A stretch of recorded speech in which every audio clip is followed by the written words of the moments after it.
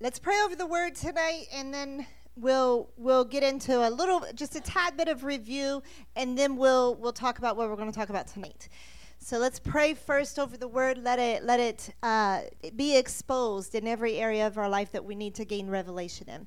Father, we thank you for your word. I thank you that it is always true, that it always goes forth, that it always does what you've called it to do, that it will perform in our lives the way you want it to perform. I pray, Father, that your word tonight would be planted in deep, good soil that's ready to just be for the harvest, soil that's ready for the roots, ready for the nourishment. And Father, I pray that as we take this word, I pray that you would not only give us the knowledge, but give us the understanding around it and give us the wisdom, Lord. I pray that we would apply it in every area of our life, that we would, even as I'm speaking tonight, I pray that you would give specific situations on how we need to take this word and apply it in leadership in our life, that we would know exactly how to take this word and begin to just put it into application in various areas of our life. In Jesus' name we pray. Amen. So if you would help me for a second, scoot this over so I'm not, just like scoot over a little bit. It's a little more centered. Okay, that's good. Thank you. Last week, go ahead and turn to Proverbs, because we'll review real quick on the scriptures around Proverbs. Last week, we started in our lead series. Exciting. I'm really excited over it because I have a passion for lead. I have a passion for leadership and building leaders. So this whole Wednesday thing, the fact that Wednesdays are devoted to lead excites me, because I'm just like, it's not just a series, it's like all year long. And so I'm super excited about it. But Proverbs chapter 16, verse 32.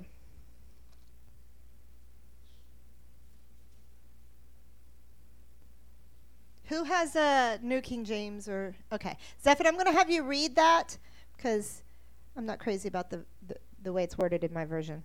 16:32. Yes. He who is slow to anger is better than the mighty, and he who rules his spirit than he who rules his spirit than he who takes a city. So it's better for a man to be able to rule over his own spirit than to take a whole city. And, God is saying here, it's better to rule over our spirit. We're going to talk about that tonight. We're going to talk about what does that mean, to rule over our spirit.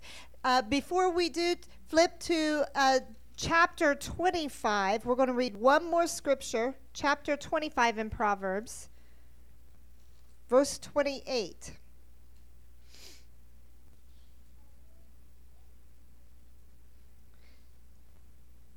Like a city whose walls are broken down is a man who lacks self-control. Read that one also, Zephin.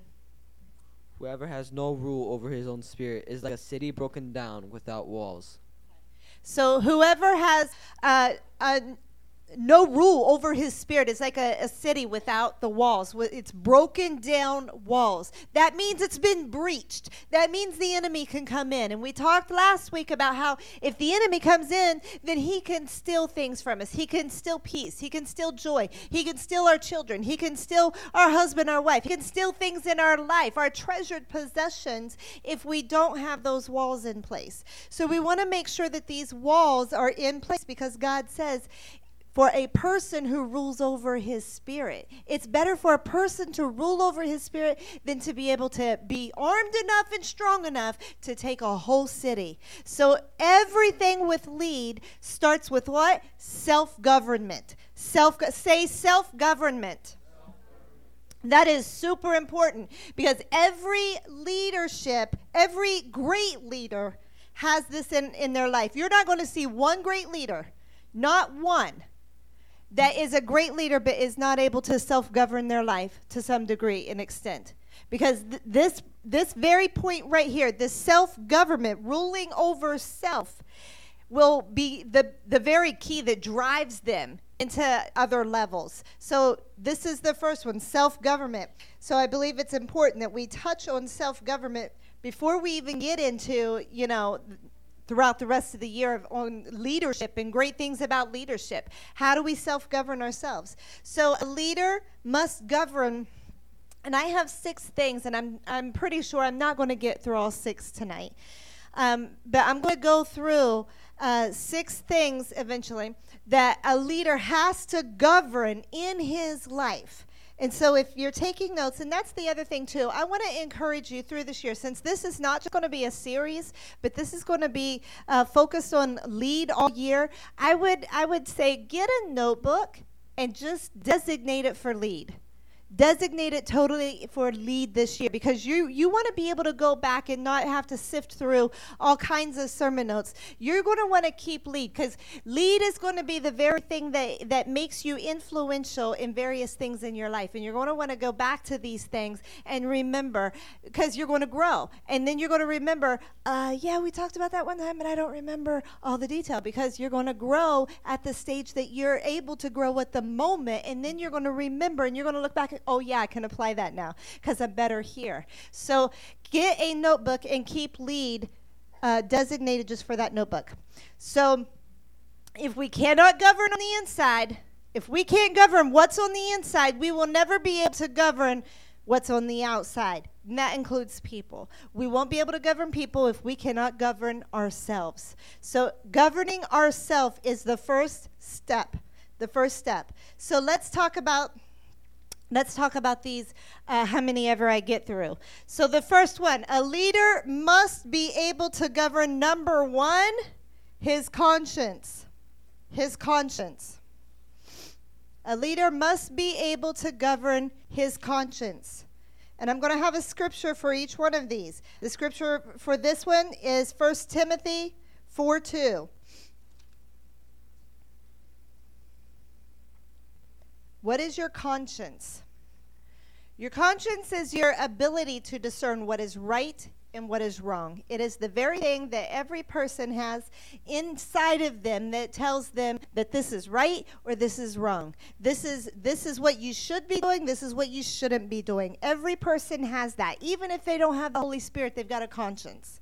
They have a conscience on the inside that tells them, I mean, even before, you were saved, I'm sure that there were things that you felt bad for. There were things that told you, don't do this, you're going to feel bad for it. Or if you don't do this, you're going to feel bad for it. Or if you do this, this is going to feel good. This is going to be something that you feel like, yes, I did the right thing. So in life, your conscience is there, and it's there to help you discern what is right, what is wrong. In 1 Timothy 4:2, well, let's go ahead and read verse 1. It says, the Spirit clearly says that in later times, some will abandon the faith and follow deceiving spirits and things taught by demons. Such teachings come through hypocritical liars whose consciences have been seared as with a hot iron. There are people that they can ignore the Holy Spirit to the point, or they can ignore their conscience to a point that their conscience actually becomes seared. Well, what is seared? You're probably familiar with a seared steak or a seared ahi, right? It's on a hot grill, and it's seared, But what about our conscience being seared? Or a branding, like when an animal gets branded to show that it belongs to this family. It's seared. It's branded by a hot iron, a hot emblem that they stick in the fire, and then they brand the flesh of that animal. Well, the same thing, the Bible says our conscience can get seared. That means seared as in completely, like a hot iron completely tears it apart. That means we can actually ignore our conscience and ignore the Holy Spirit to the point that the Holy Spirit will not bother us about it anymore. And I'm sure you've seen people where it's just like pure evil, pure demonic. And I'm not talking about someone that inside they want to do what's right. I'm talking about like their agenda is anti-Christ. It is totally against God. And people can just ignore God. In fact, go ahead and turn to Romans real quick. I want you to see this. Romans chapter 1 talks all about this very thing, the process of it. Romans chapter 1, verse 18.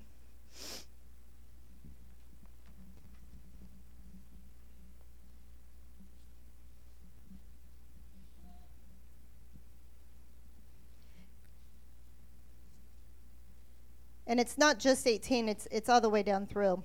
I don't know how far I'll read, but Romans 1, verse 18 says, the wrath of God is being revealed from heaven against all the godlessness and wickedness of men who suppress the truth by their wickedness. Meaning they put the truth, they know the truth, but they will suppress the truth by what? Their wickedness. By their wickedness. They'll take the very wickedness that they desire and that they want, the things, and I want you to understand this too. Wickedness, we think oftentimes is well, that means people that are like murderers. They have like a dead body in their basement. That's wicked. Yes, we all agree that's wicked, but that's not what wickedness means. Wickedness means anything that's turned away or does not agree with God.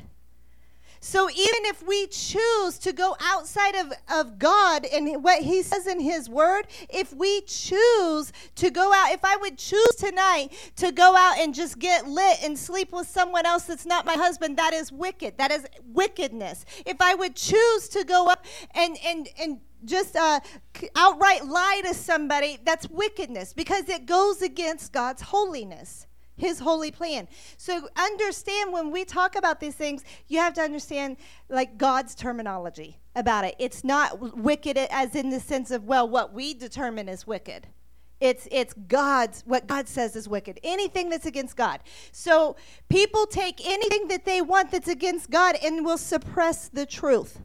That means they will put the truth under and cover it up with something else. So they'll suppress what they know is true. What happens from that point? Verse 19. Since what may be known about God is plain to them, because God has made it plain to them. For since the creation of the world, God's invisible qualities, his eternal power and divine nature, have been clearly seen, being understood from what has been made, so that men are without excuse. Do you know that men are without excuse? Because you can actually look outside and know that no man created the rivers, the sea, the water, the oceans, the trees. There was no man that ever created this whole world. Man is without excuse. Every man, no matter what language he speaks, can look at creation and know that there is a God. But man chooses to suppress this understanding and try to grab onto knowledge or grab onto whatever sense they can make in their own logical mind and create something around that to make it make sense to them. But innately, every person knows that they've been created by something greater than them. That's why people say, well, I believe in a divine being. I believe in a greater being, a higher power, but I just don't call it God, or I don't say it's Jesus. They want to make up their own thing, but they know that there's something that has created them, or they know that there's more to it. But the thing is, if they suppress the truth, it says they can suppress the truth because of a lie. But men are without excuse. Verse 21, it says, for although they knew God, they neither glorified him as God, nor gave thanks to him. But their thinking became futile. It wasn't just futile, it became futile. Why? Because they chose to ignore God. They chose, even though they knew God, they chose to ignore it. They chose to take on their own thinking. And as a result, it became futile and their foolish hearts were darkened. People can darken their own hearts because they choose to ignore the things of God. Verse 22, although they claimed to be wise, they became fools and exchanged the glory of the immortal God for images made to look like mortal man and birds and animals and reptiles. Therefore, God gave them over in their sinful desires of their hearts to sexual impurity for the degrading of their bodies one with another. They exchanged the truth of God for a lie. They exchanged the truth of God for a lie and worshiped and served things rather than their creator. So understand, I'm not going to read the rest of it, but understand, A man's conscience can be seared, meaning a man can choose to grab a hold of a lie and instead of grabbing a hold of God's truth because it's there without excuse, but they can choose to believe in something else. They can choose to follow something else. And as a result of following that for so long, their conscience can become seared. God can turn them over to their own desires, to their own fleshly wickedness, to what it is that they want. So your conscience has to be ruled over. That means even in the smallest of things. I mean, there was one time I remember Pastor Brad and I went to a movie. And I think we got, 5 minutes into it. 10 minutes into it, and we were like, this is junk. This is not good. We both felt it. We both sensed it. We got up. We left the movie.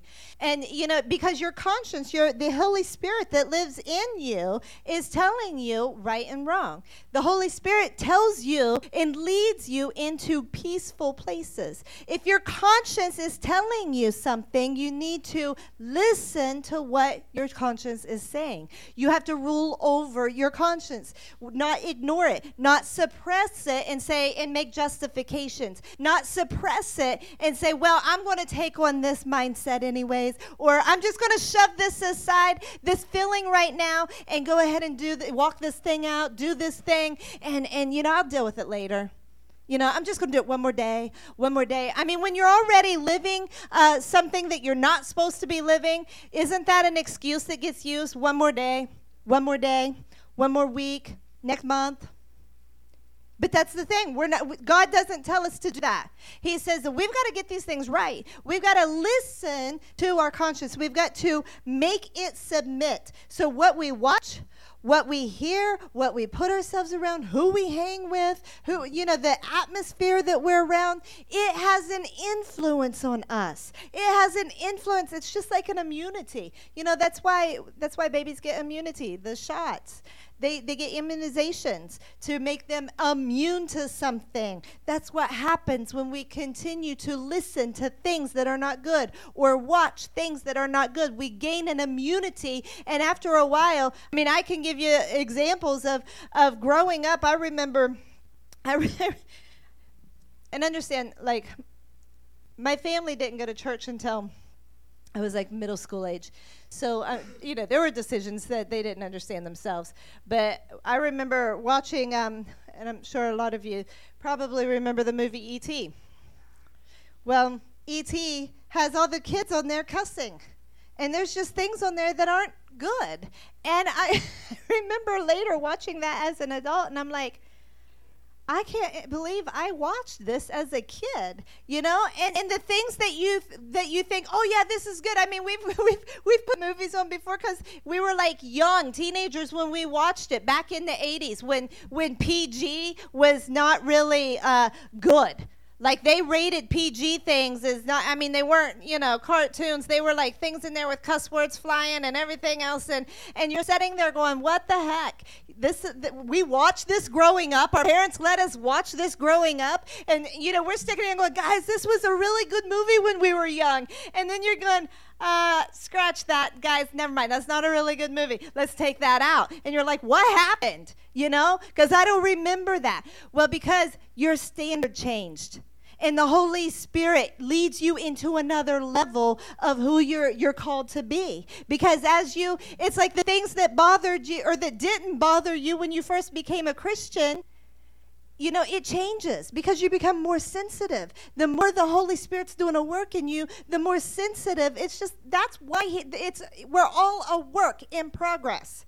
That's why you can't, if somebody gets newly saved and comes in, you can't say, well, you need to fix this, and you need to fix this, and, you got a problem with this, and da-da-da. No, you let the Holy Spirit deal with them because the Holy Spirit knows exactly where they're at right now at this moment, what they need to work with right now at this moment, and what is more important and what is less important. That's not for us to judge. That is for the Holy Spirit to deal with. And so that's why we love. And then when people want to know things, they begin to talk about them. When the Holy Spirit begins to reveal it, he'll show them without you even saying a word. And I'm not saying that there's not times of counseling and not times of opening up and talking to people and discipling. Yes, but you do it in love, and there's a time for it. And you allow the Holy Spirit to open that door. Don't you go trying to pry it open with a crowbar, because you can do more damage than good. So your conscience needs to be ruled over. The whole thing with the conscience, if we don't listen to our conscience, then we can become out of control, leading a chaotic lifestyle that just anything can happen. And we can create a lot of messes in our life because we don't listen to our conscience. I was thinking earlier today, I remember Zane, when he was in preschool, 3-4 years old, we had a preschool, so there was different areas that we would teach the preschoolers in, tactile, sand and water table. Over here would be construction and blocks, and over here was, this and that, the dress-up kitchen area to play in, and then there was always the art section. Well, that was the last thing on Zane's agenda every day. Like he wanted nothing to do with art, even though it was on the teacher's agenda. It was not on his agenda. And you would set the kids down, and you might give them a picture, or you might give them something to do, and sometimes it might have lines on it, right? Like a coloring sheet has lines, and those lines represent a picture. And it might represent, if you were doing snowflakes that week, you might have snowflakes. And so you're to color that and stay within the lines, right? That's the goal, is to teach them fine motor skills, to stay within the lines. Well, Zane would sit down, and in about 3 seconds, with an orange, it was always orange marker, orange crayon, orange paint, orange color. Like, it didn't matter. It was orange. Favorite color, orange. And he would do about 3 swipes.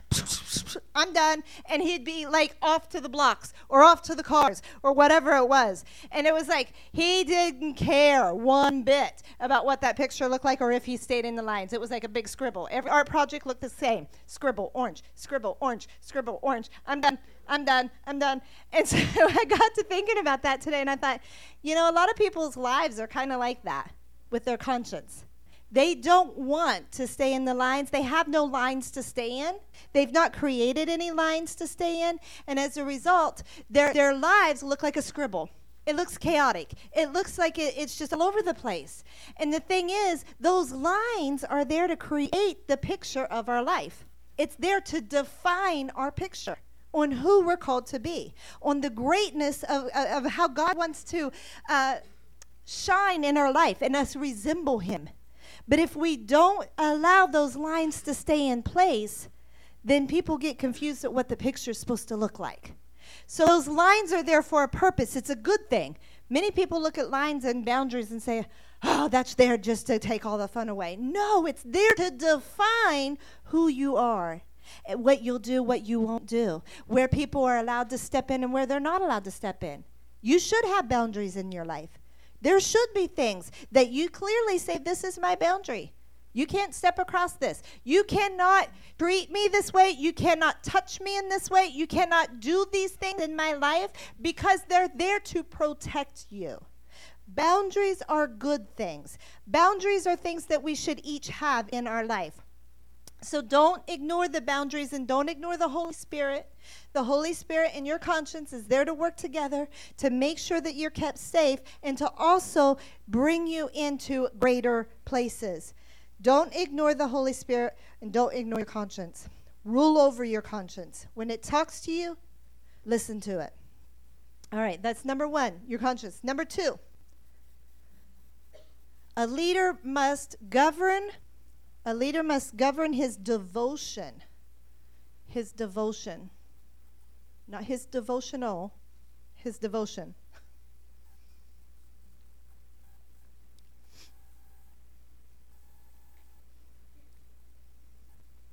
Let's turn to Proverbs 4.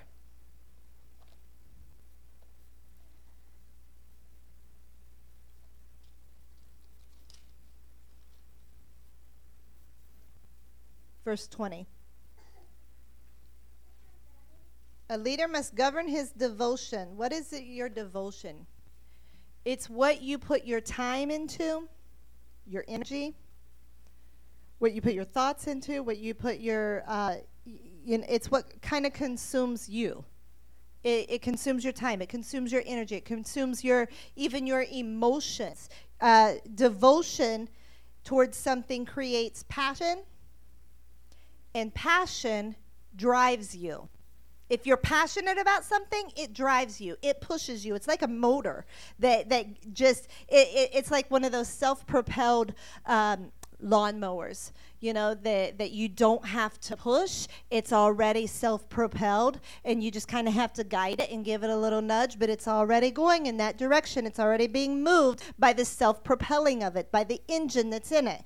So that's the same thing. Devotion is a propeller, but in order to get devotion, there has to be passion. There has to be, passion is what pushes, is what drives something. But in order to get the passion, there has to be the devotion towards it. That's what I was meaning to say. I was getting the words all mixed up. So let's go to Proverbs 4, verse 20. It says, "My son, pay attention to what I say. Listen closely to my words. Do not let them out of your sight. Keep them within your heart. For they are life to those who find them and health to a man's whole body. Above all else, guard your heart, for it is the wellspring of life. Put away perversity from your mouth. Keep corrupt talk far from your lips. Let your eyes look straight ahead. Fix your gaze directly before you." Now, that verse 25 and verse 20 and 21 is the main thing that I want you to look at here. Pay attention to what I say. Listen to my words. Keep them in your sight. Do not let them stray from you. Make sure you're keeping your eyes on my words. Don't let them out of your heart. Keep them in your heart, because out of your heart flows the well springs of life. It's the issues of life. And keep them straight in front of you. Don't go to the left. Don't go to the right. Keep them in front of you at all times. If you're riding a bicycle, it's like that very same thing. You're fine as long as you're looking ahead, right? And you're pedaling, but then next thing you know, you look to the side and then you just naturally go in that direction.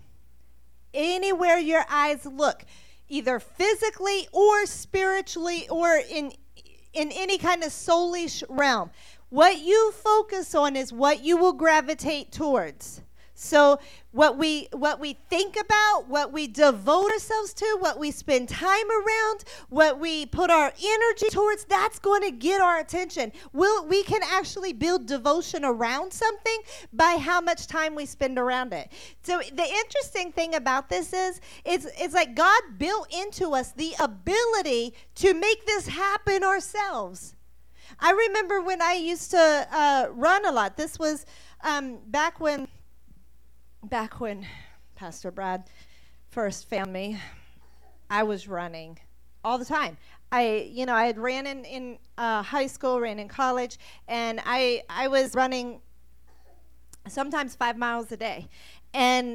But at that time, like, exercise was more of a passion. I was sometimes 7 days a week I would run.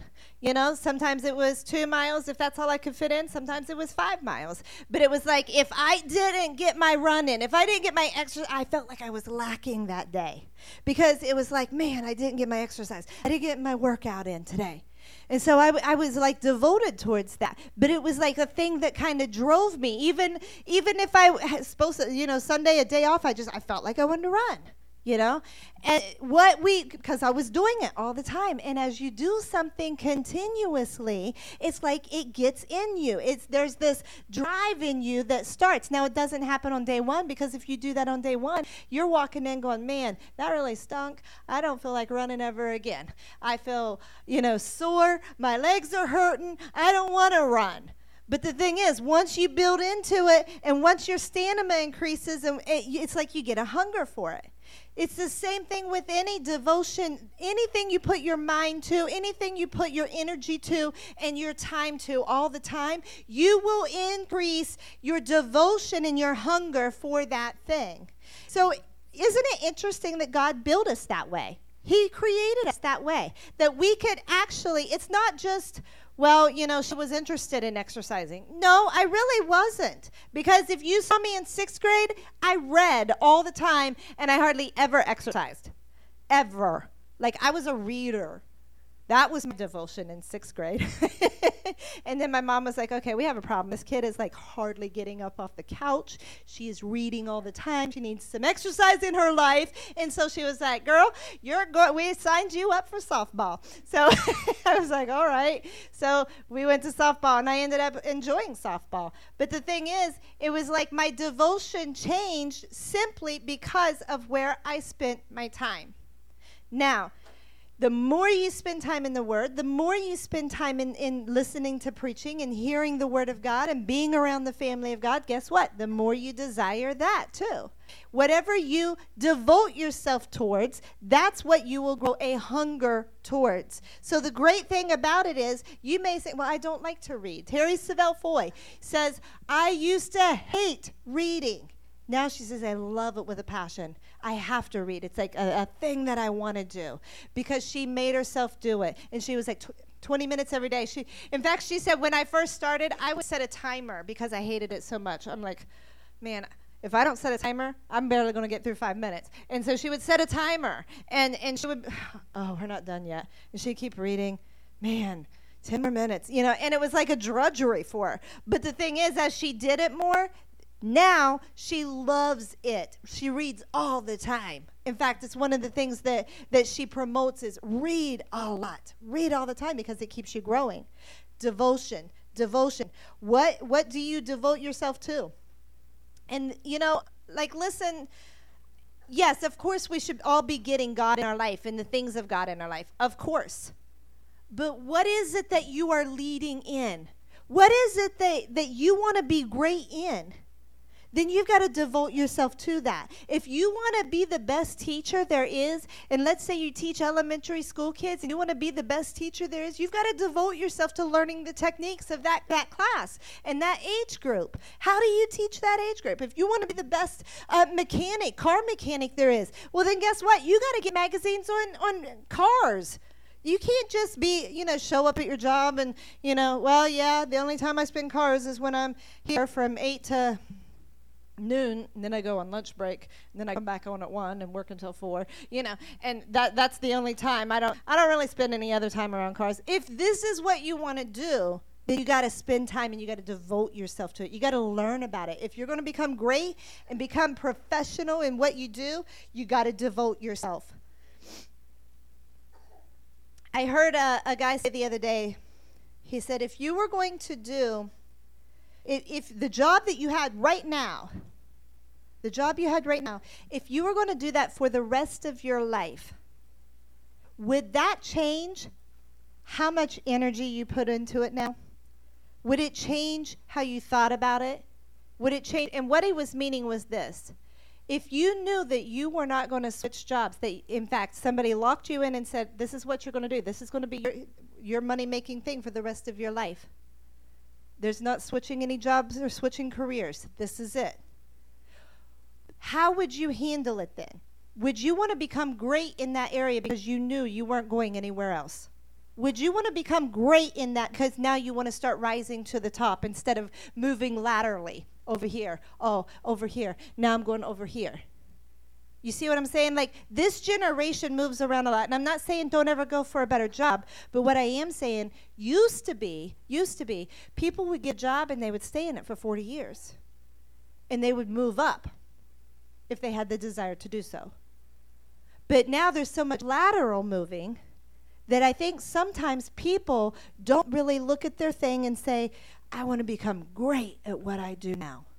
I want to learn everything I can about it now. And I want to move up in what I'm doing.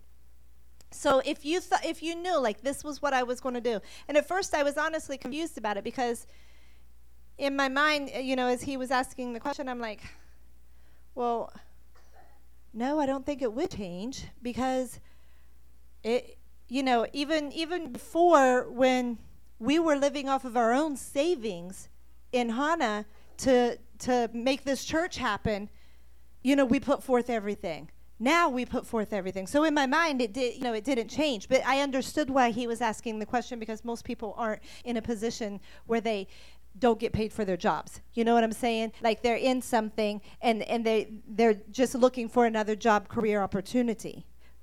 So then I understood. But in my mind, I was like, well, no, I pour myself into everything I do now. So in my mind, it didn't change. But it's because I'm already operating there. I'm already understanding. Can I do more? I'm sure I can do more. I'm not saying I can't. But what I am saying is devote yourself to what you're doing. How much TV, are you watching in the evening? And I know probably this isn't a huge TV crew, but I know for most people across the United States, 5-6 hours a night probably. 7 hours a night. Wow.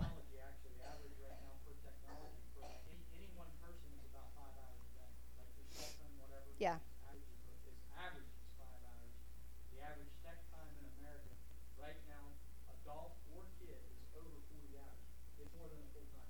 It doesn't surprise me. And what can? Oh yeah.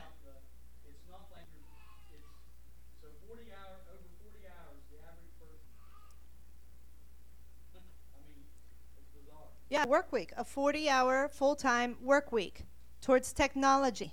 And it gets, and so much of it is you watching someone else live their life.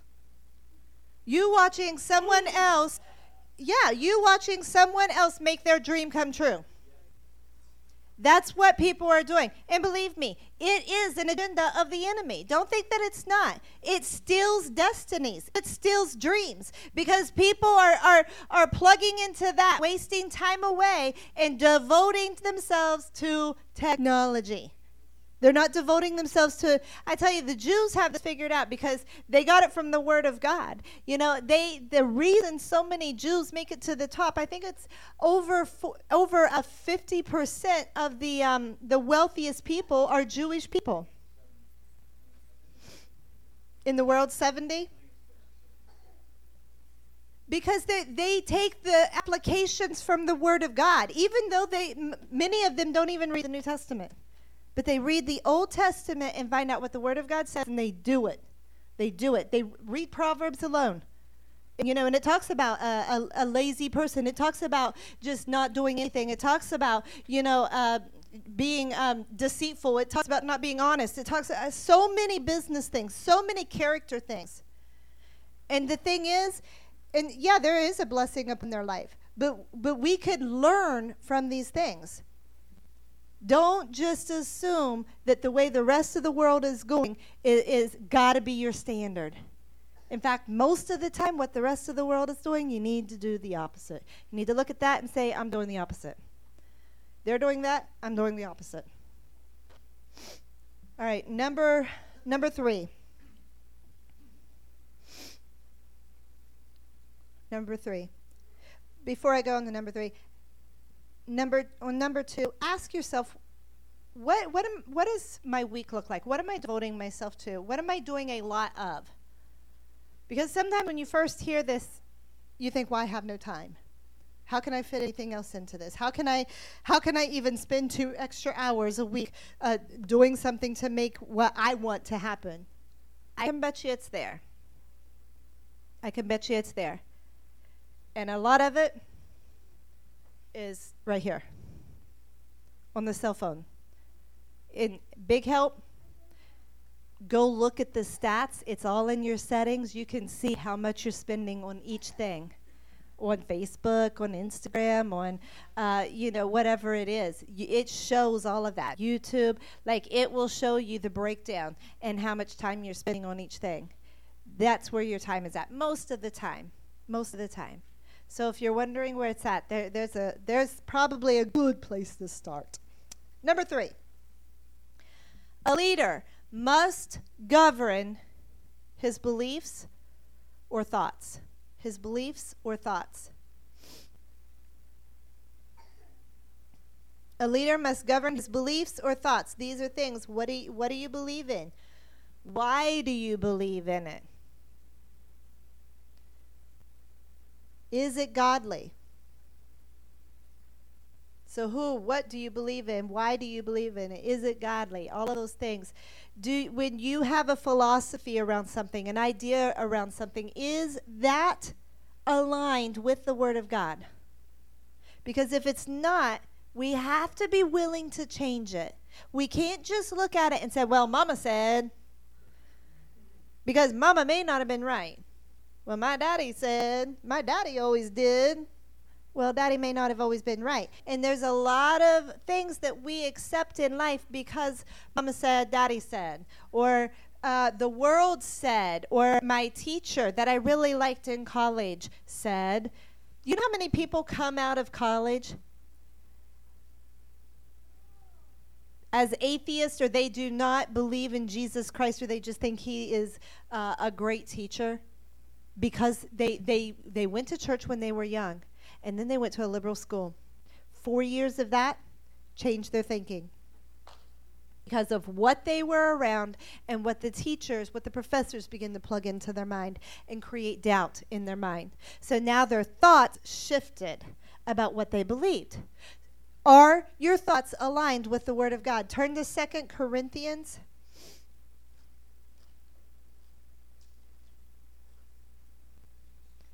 Second Corinthians chapter 10.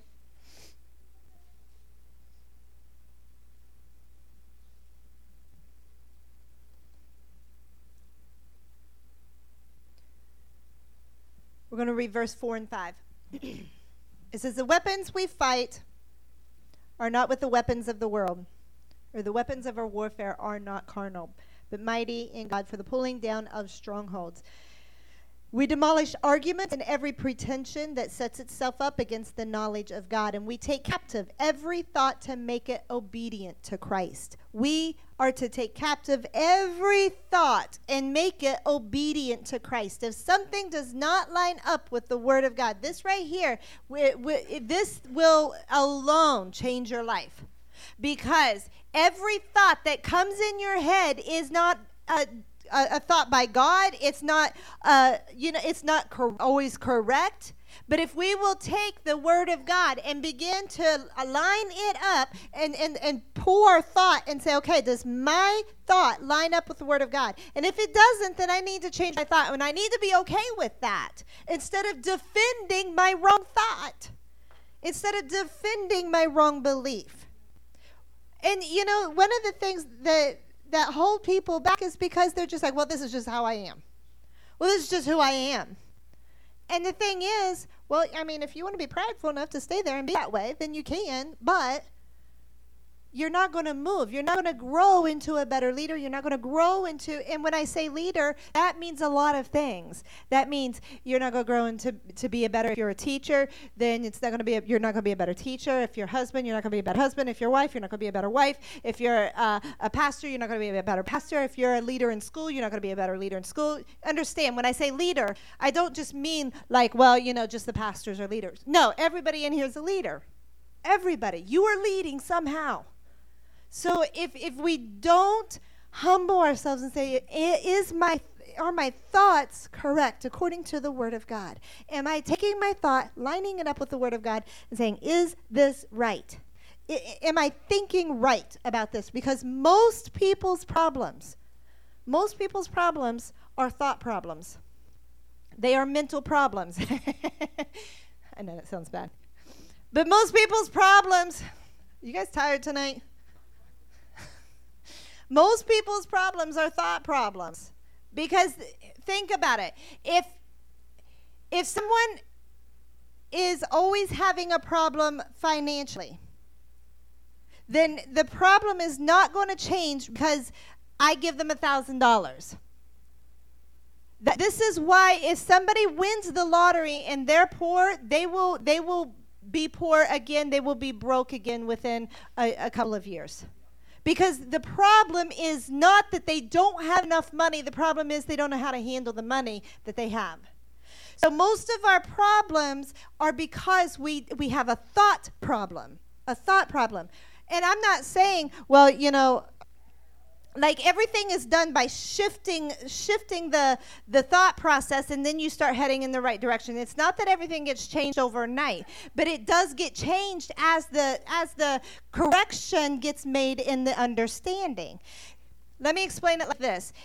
There's a difference. If you remember me praying in the beginning, God, give us the knowledge, but not only the knowledge, the understanding, but also the wisdom. Because those are three different categories.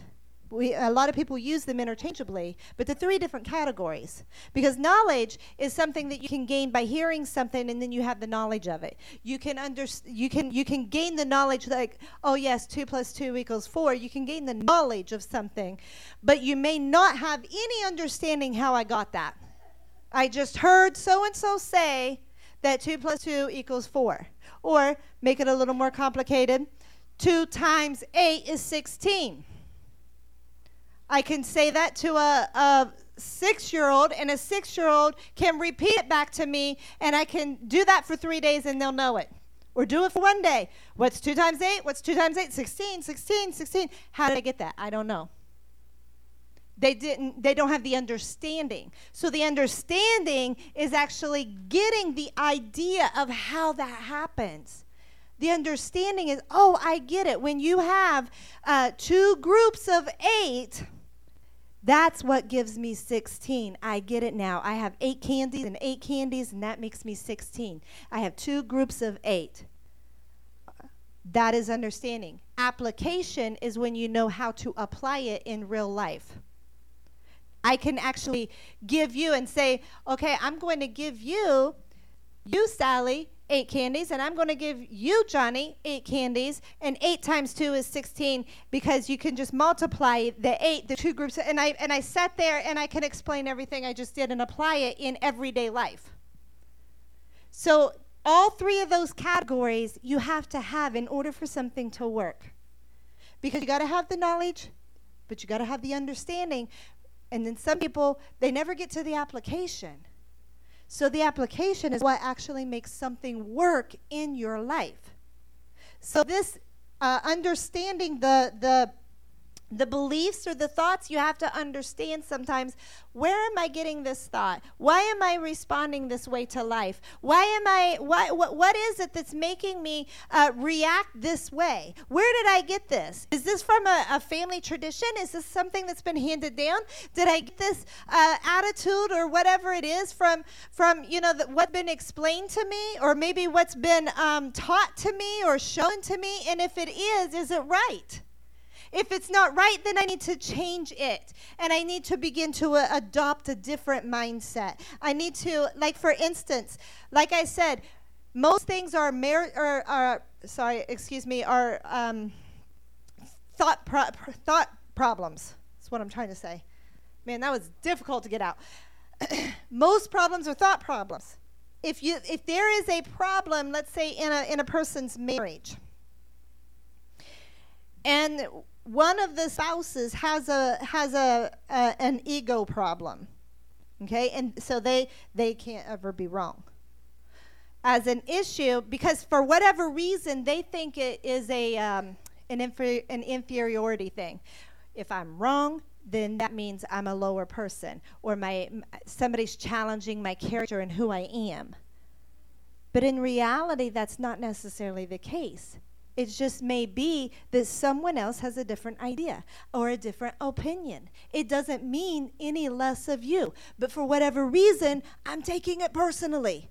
And as a result, I'm putting up some big defenses here. And I'm saying, no, I'm right. And I'm the man. And why? Because maybe I heard Daddy say that. I'm the man and you're the woman and you have to submit. I'll use that as an example, because I had a problem with that when we first got married, because I didn't understand it. So this is actually a good example. When Pastor Brad and I first got married, I didn't understand submission, because I had the wrong idea of what submission was. I understood it from the Appalachian context, which isn't a good understanding of it, because there's a lot of pride in this area. There's a lot of men that they may even come to church. And they're like, woman, submit to your husband. But there's never the rest of the verse, which is love your wife.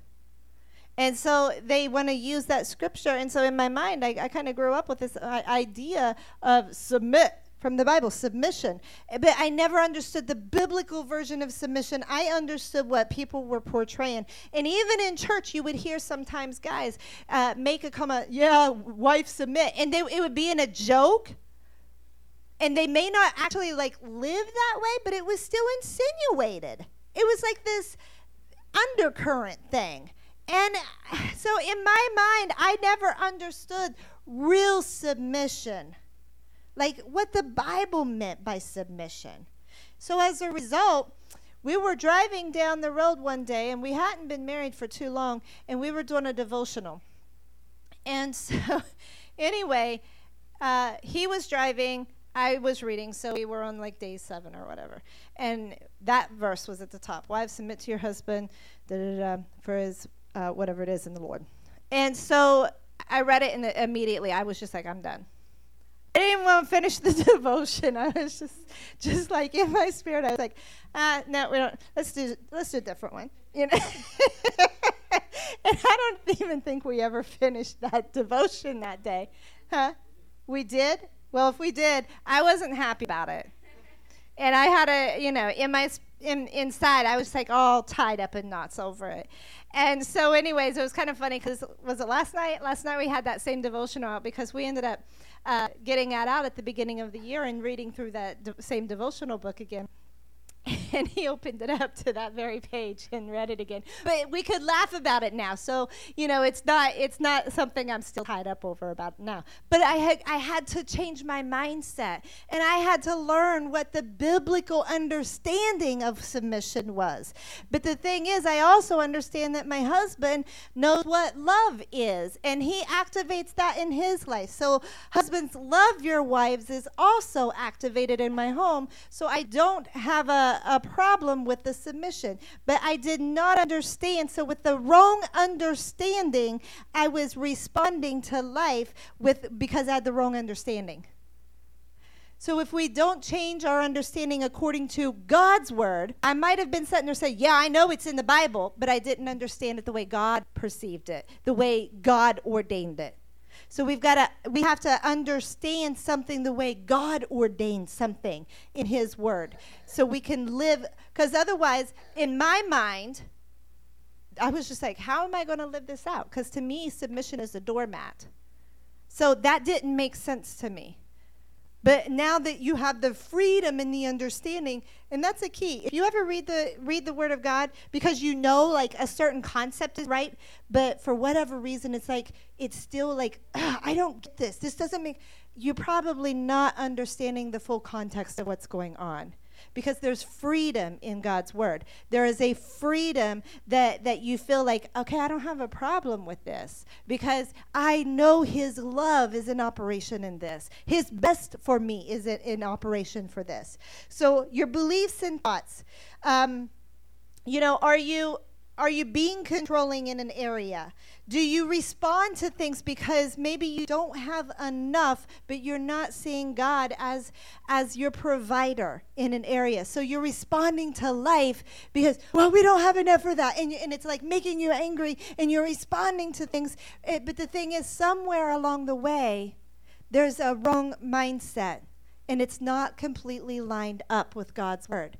The revelation or the understanding is not completely there. And so we're responding in a way where we feel tied or cornered because it's like, yes, I know this is what it says, but I don't. So we gotta start digging it out. We got to start figuring out, why am I not understanding this 100%?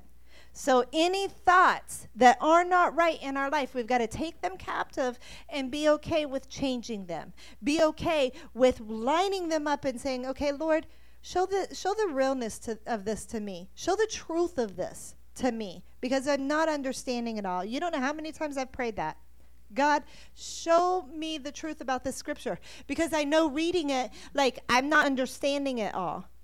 Because I can tell that I don't. If I can't explain it back and it feel right in my spirit, like I know I'm not understanding it. So I'll pray about it. God, will you show me what this means? And if I don't get an answer right then, like if I give it a moment and I don't receive the answer, then I lay it aside. You don't know how many times, like a week or two down the road, boom, somebody will preach on it, and I'll have never heard that sermon ever. But God brought it to me. Or I'll read it in a book and I'll be like, I just asked about that scripture. Like, it's amazing. And I'm just like, God, that's so amazing. You're so wonderful. I've read that scripture and not knowing it for how many years, and all of a sudden I pray for it and boom, it's just there within a week or two, So Pray about things. Ask him to reveal to you. Why am I having this thought? Why is this causing me such tension or problems in my life? Why am I responding this way? What am I not understanding in your word? Give me revelation in this area. I was just even praying that last night, and it was just like, it was over a certain situation, and then I went upstairs, took a shower. It was like I was in the shower, boom, it hit me. And I'm like, I got to look that back up now. And it was like I needed to look the scripture back up to like cross-reference it myself to make sure that I'm on and it wasn't just me, Like things like that can hit you. So ask the Lord, bring God into these details of your life. So you got those 3? Okay, I'll go over the other 3 next week. So a leader must govern his conscience. He must govern his devotion, what he's devoted to, and he must govern his beliefs or his thoughts.